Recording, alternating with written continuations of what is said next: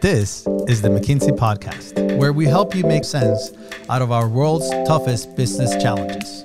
Welcome to the show. I'm Lucia Rahili. And I'm Roberta Fasaro. One thing we are seeing for sure is the pressure on employers. When asked, about 3/4 of Gen Z around the world said that availability of mental health resources is one of the key things that is important when they're selecting an employer, whether that be access to therapy, mental well-being programs. And this is different than it has been for other generations. That's Erica Ko. She's a McKinsey partner and co-leads the McKinsey Health Institute.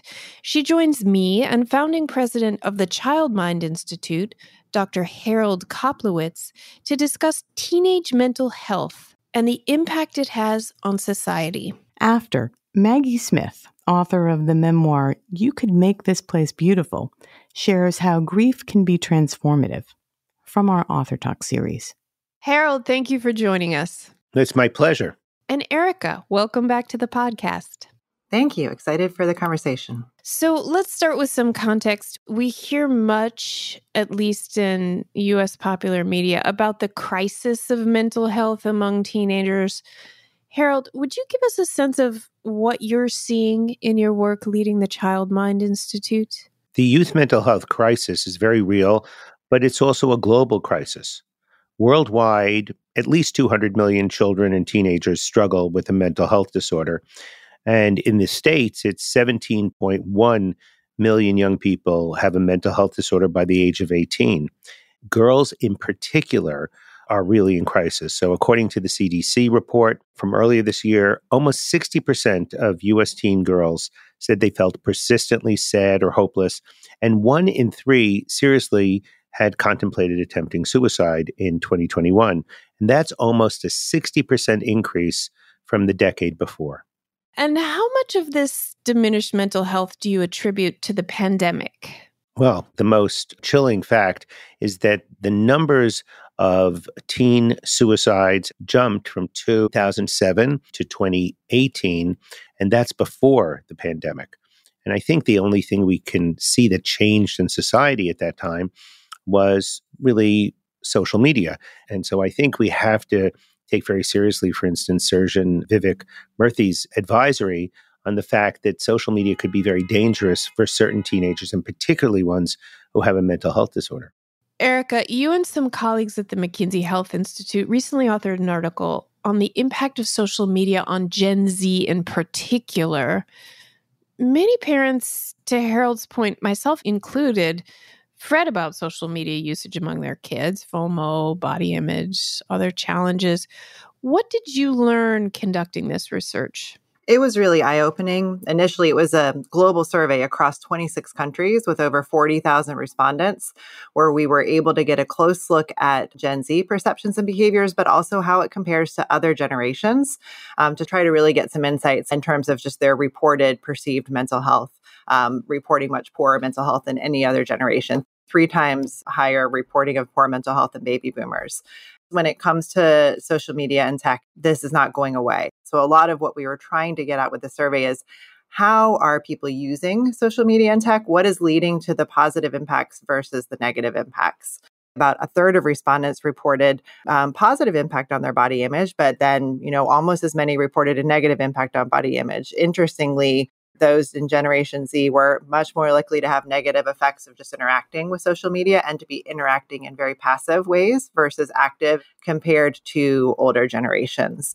Erica, just say a bit more about passive versus active and what that means. Yes, there have been a number of studies that have shown that scrolling through Instagram posts, seeing all of the experiences others are having, could be linked to declines in subjective well-being over time. If you're using social media in active ways, it might be not only DMing people, but using it for, professional connections or for social circles and for ways of interacting. And that way, playing games online with friends versus the passive where you're seeing how many likes something can get, giving a thumbs up to like something or not, that in a sense is still in the passive bucket because you're not actually interacting with others in a different way. Mm-hmm. And I believe your research covered members of Gen Z who are 18 and above. Is that correct? That is correct. And younger generations, people are getting their first phones and accessing social media at much younger ages.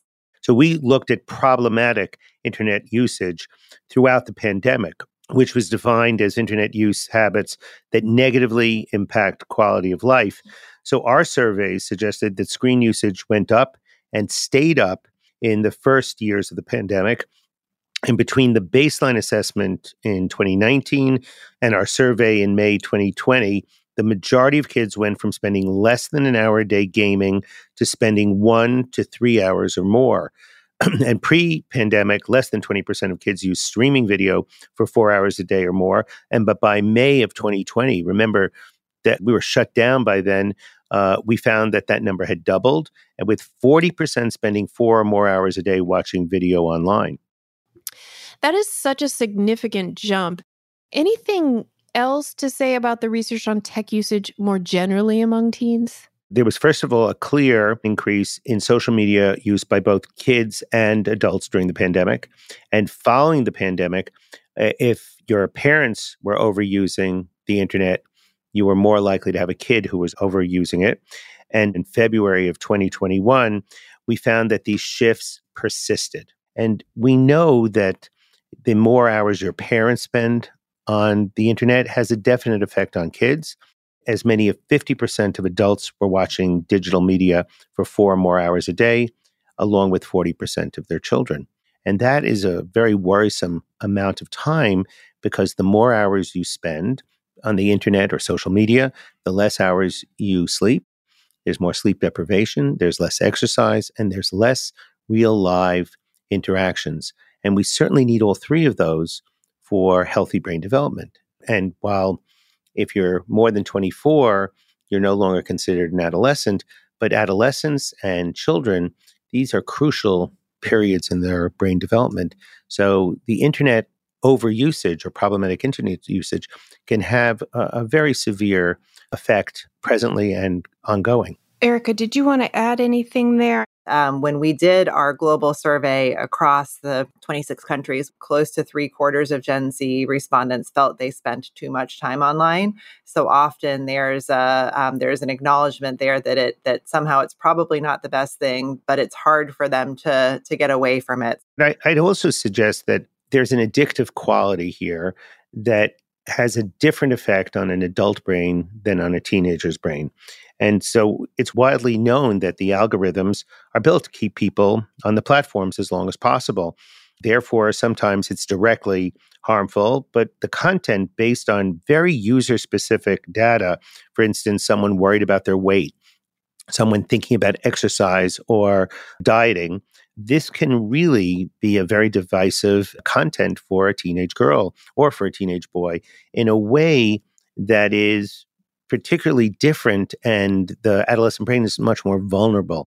What are some of the other significant factors that are contributing to challenging mental health among today's teens? Well, I would tell you that COVID took a bad situation and exponentially made it worse. Mm-hmm. So let's just think about, you're worrying about your grandparents dying and you lose a caregiver. So the trauma of this, at least to recover from it, is going to take over a decade. If 30% of the 17 million kids who have a mental health disorder get treatment, that means that there's always about 70% from multiple reasons have not getting any intervention. And those are the kids who have been, I think, the most affected by COVID, by the loss of 2 years of school or of social interactions, of, worry about the future, worry about their health, worry about their parents' health. You miss 2 years of school. And somehow we believe that the educational system is so good that they're just going to recover from that. I don't understand how a third grader who's mastering reading and doesn't get back to school until 5th grade can catch up without some real remediation. That's pretty obvious. I think it becomes less obvious, but more chilling to think what happens to those anxious kids who were worried beforehand and now have avoided school because they had to, and now they have to go back, or they have to get back into social interactions. So I think the rates of depression and anxiety and loneliness are going to continue to rise. unless we start thinking about a whole different way of approaching this problem. To add on that, Harold, I think there's so much value in early intervention and really focusing on prevention and promotion. And it's useful to remember that not only is there value in addressing the immediate need right now among youth, but this can change the trajectory of somebody's life. And it's not just a mental disorder or mental burden that it may relieve, but there's so much kind of co-occurrence of then chronic health conditions on the physical health side that occur. And you can, change all of that if you really can teach some of these skills early on and teach others that are around youth the right early identification. And along the lines of what you're describing, really having some sense of increased mental health literacy, what's normal, what isn't, and how to really pick up on signs when things are needed, then so much disease burden can be avoided later in life. And we have to also help parents become smarter. Most parents know that you're supposed to walk at 1 and have your first words by 2 and be toilet trained by 3. But I'm not sure we teach parents when your kids are supposed to interact with friends, when they're supposed to be able to sleep through the night, what are baseline kinds of appetite and energy levels.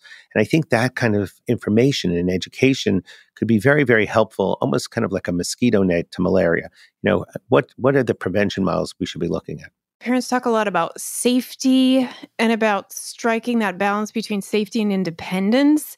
And in our memory, at least, our generation had much more freedom than many kids today. We were mobile and out in the world. Any counsel for parents on agency and teen mental health? It doesn't take much for a parent to be worried or actually feel guilty about something their kid is experiencing. And it is our need to protect them that we have to fight to give them some freedom, right? To be able to recognize when they're able to walk to school on their own or when they can ride on a bus, with the understanding that clearly safety guardrails have to be up. And I think that COVID made that worse for parents also. And so we have to retrain ourselves to say, that's in the rear view mirror. And how do we, as parents, put our cell phones away, have cell-free time, and have conversations at dinner that last at least 10 minutes or 15 minutes? And how do we start getting our kids back outside so that they're playing sports, that they can stay outside with their friends for a certain amount of time, with some monitoring, depending on their age, but with some understanding that they need that freedom. They need to experiment and experience, by the way, distress and failure for them to become more resilient and healthy and independent. Early on, too, there's a lot of strong influence from peer to peer.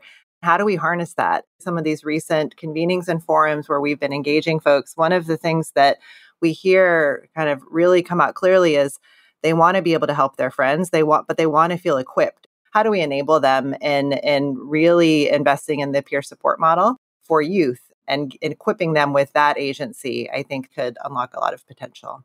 We were talking about what's changed. I think peer support is one of them. Young people who do go to therapy, or young people who do take medicine, or young people who have difficulty are not as quiet about it. They share that information.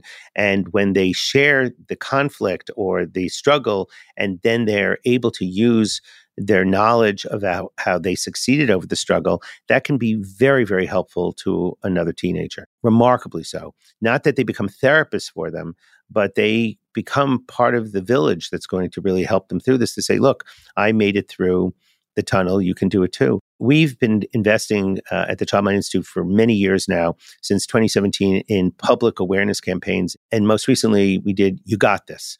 And I'm amazed at the power, particularly of athletes like Kevin Love or Brandon Marshall. They're the epitome of physical health when they talk about their anxiety or their depression.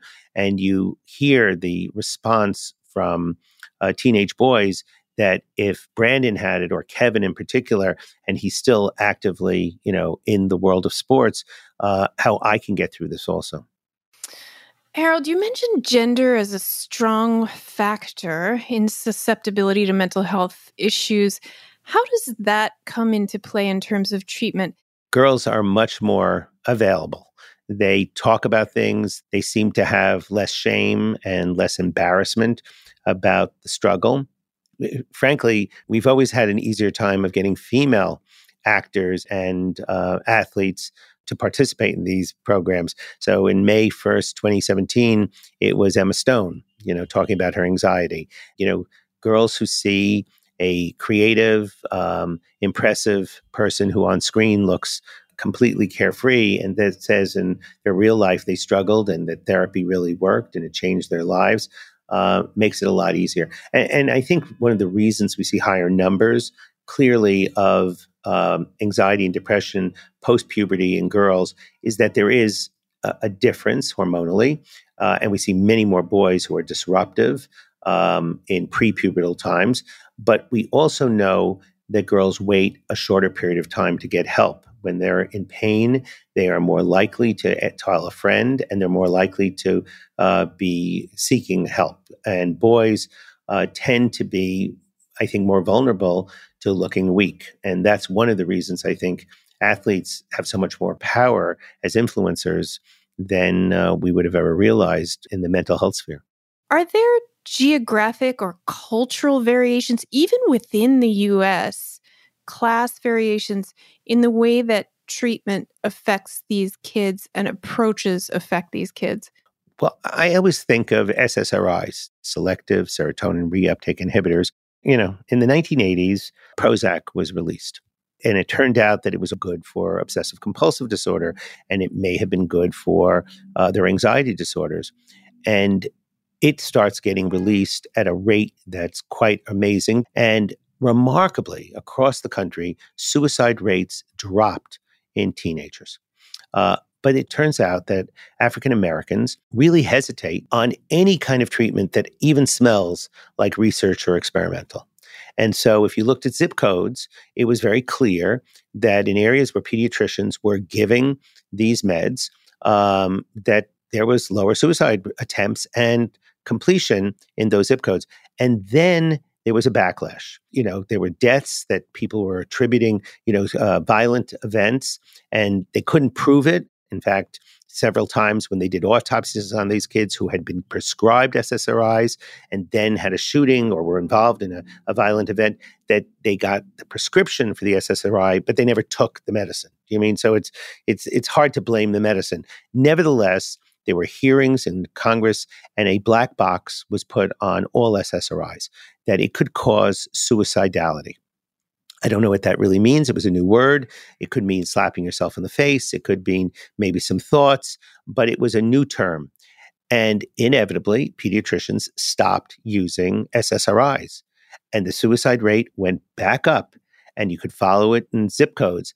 But the one rate that stayed the same, didn't go up, it didn't go down, were in neighborhoods of African Americans. So quite clearly, we need to think about what kind of education, what kind of awareness campaigns we're doing for the African American community, for the Hispanic American community, about how we can get a better awareness and decrease the stigma. And, there are other problems with the workforce. It's very hard to get a male therapist of color. There are very few.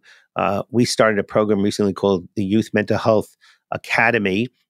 We just did a pilot, but we're going to find 2,500 really bright high school kids in 11th or 12th grade in California who are interested in mental health. And we're going to give them paid internships and hands-on experience with research, with clinical care, with the idea that we could expose them to the possibility of becoming a child mental health professional in the future. Mental health is so much more in the discourse publicly than it was, for example, when I was growing up. When I was a kid, we wouldn't tell someone if you had a reading tutor.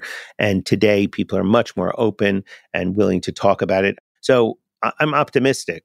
I do think COVID, while awful, there were two silver linings. One is that everyone started to be concerned about their children's mental health, even if they didn't have a disorder. So it became part of the national conversation.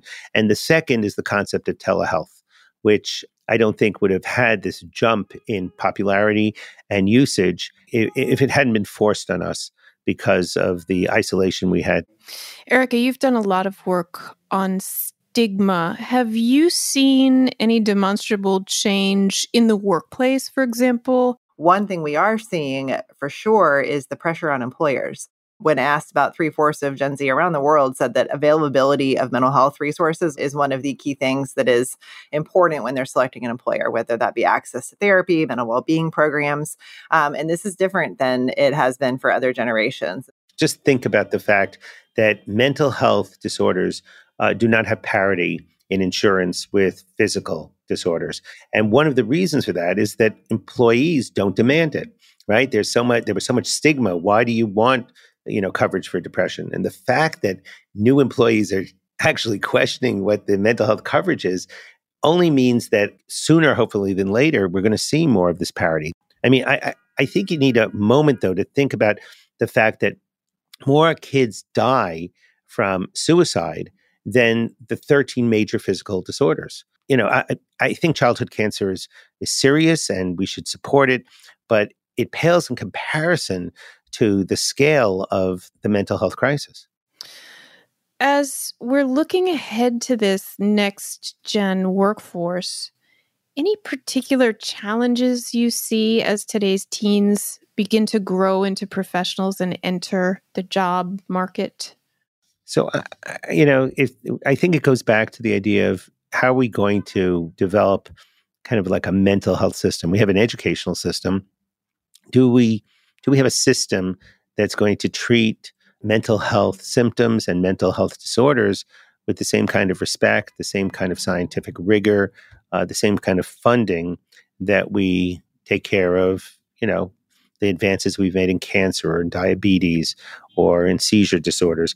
Because if we don't invest, we could just tell you right now that kids who have a mental health disorder are more likely to have academic failure, are more likely to drop out of school, are more likely to use illicit drugs, are more likely to have interactions with the juvenile justice system, and are more likely to have physical complaints later on and utilize more physical health services than the kids who don't have these disorders. And if the numbers have just jumped in the numbers of kids who are more symptomatic than before, I think it necessitates a reevaluation of how we're going to take care of these kids and try in some ways to do prevention, but more importantly, when the symptoms strike, to do early intervention. I would 100% agree. These things only go so far if services are inaccessible at the end of the day. And so much of it has to be around really evolving the mental health system as part of the overall health system and getting rid of the lack of parity that continues to exist. Really will be at the root of a lot of improvement. Anything else to add that we didn't get to? I think that there's an interesting question around just the digital mental health solutions in general. One thing that obviously there's been a proliferation. So sometimes it's hard to figure out what is helpful and what isn't. And as a parent, where to engage and where not to engage.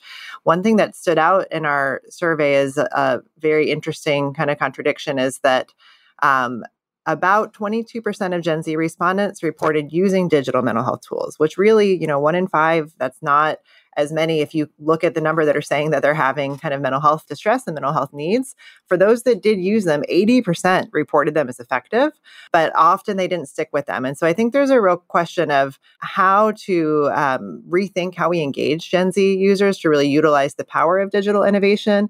And to continue what Eric's saying, it really requires some robust evaluation. We have a grant to look at the next generation of digital therapeutics. It sounds great, but does everything really work? And, evidence-based psychotherapy or psychopharmacology, particularly with young people, is very challenging. And to pretend that we can just switch a program and say, now we're going to do it on a screen, I think really minimizes the fact that we have to have different techniques. And I think that's going to require study. I could tell you anecdotally that the Childmind Institute still does around 50% of our sessions online, but we find that 30 minutes is about the maximum we can keep a young person on a screen versus 45 minutes or an hour when we would see them in person. And so that means that you've got to pace yourself differently. You might need a few more sessions. You might need to engage parents in between. You might have to use coaches or emails that you have to send out to keep them engaged in a way that you might not if you were doing it, the old-fashioned way in person. But I think The fact that 20% of them are using it, but 80% are finding it helpful means that we're on the road. We just need to make sure that path is smoother and a more effective highway.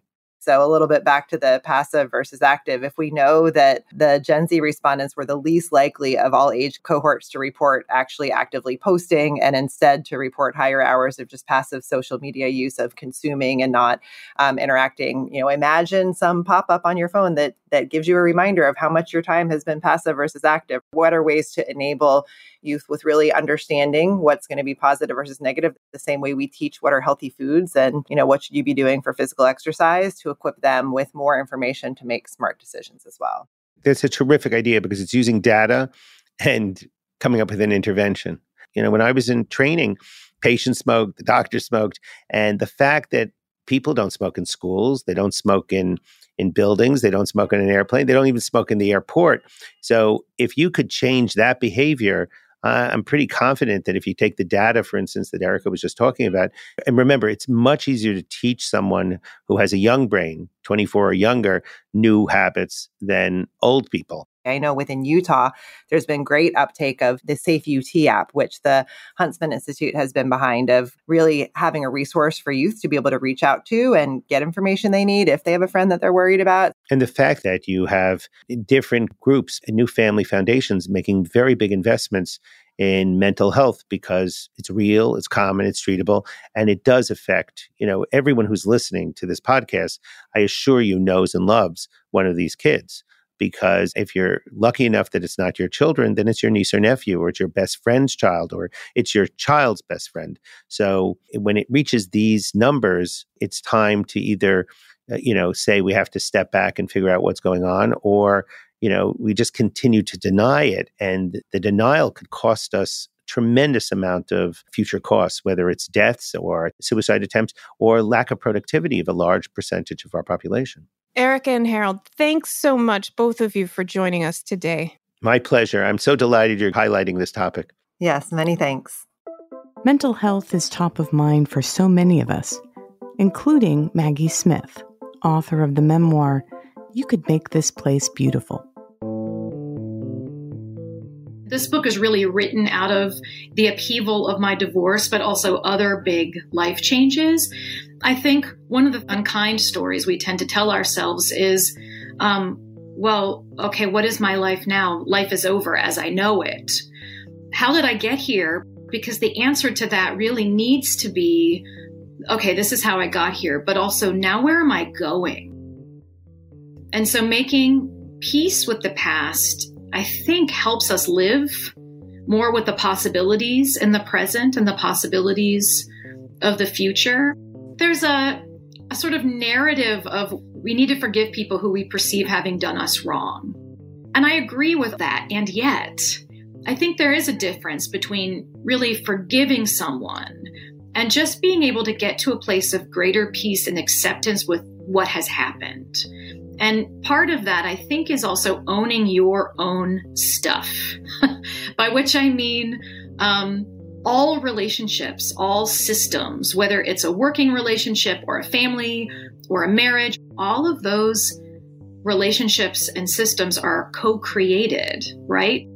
We also have to own our part in our own decision-making in creating that environment, and also have to forgive ourselves, I think. Accept that what's done is done, and how can we learn from it and then move forward with some greater wisdom to maybe make some different decisions today, tomorrow, the next day. Now what? I have to sort of gather myself, stand in my own power, remember who I am, reach out to my community. And I think those are all things we have to do. And so my thinking is that change is the only constant, and we're all human beings and we're all dealing with that in various ways in our lives. I actually think all literature is sort of self-help and instructive in one way, shape, or form, in that, at least for me, books make me feel less alone. Even if the experience of the writer is not my experience, when I read it and I feel let into their lives, and I see how they coped, I see how they grieved, what their experience was like, I feel seen.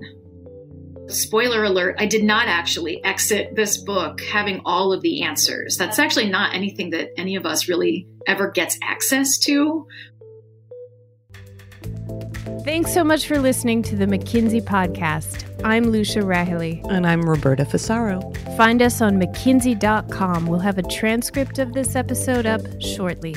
And check out the McKinsey Insights app, where you can find this podcast and other helpful content updated daily. And if you would, we'd love for you to leave a rating and a review. We'll see you in 2 weeks.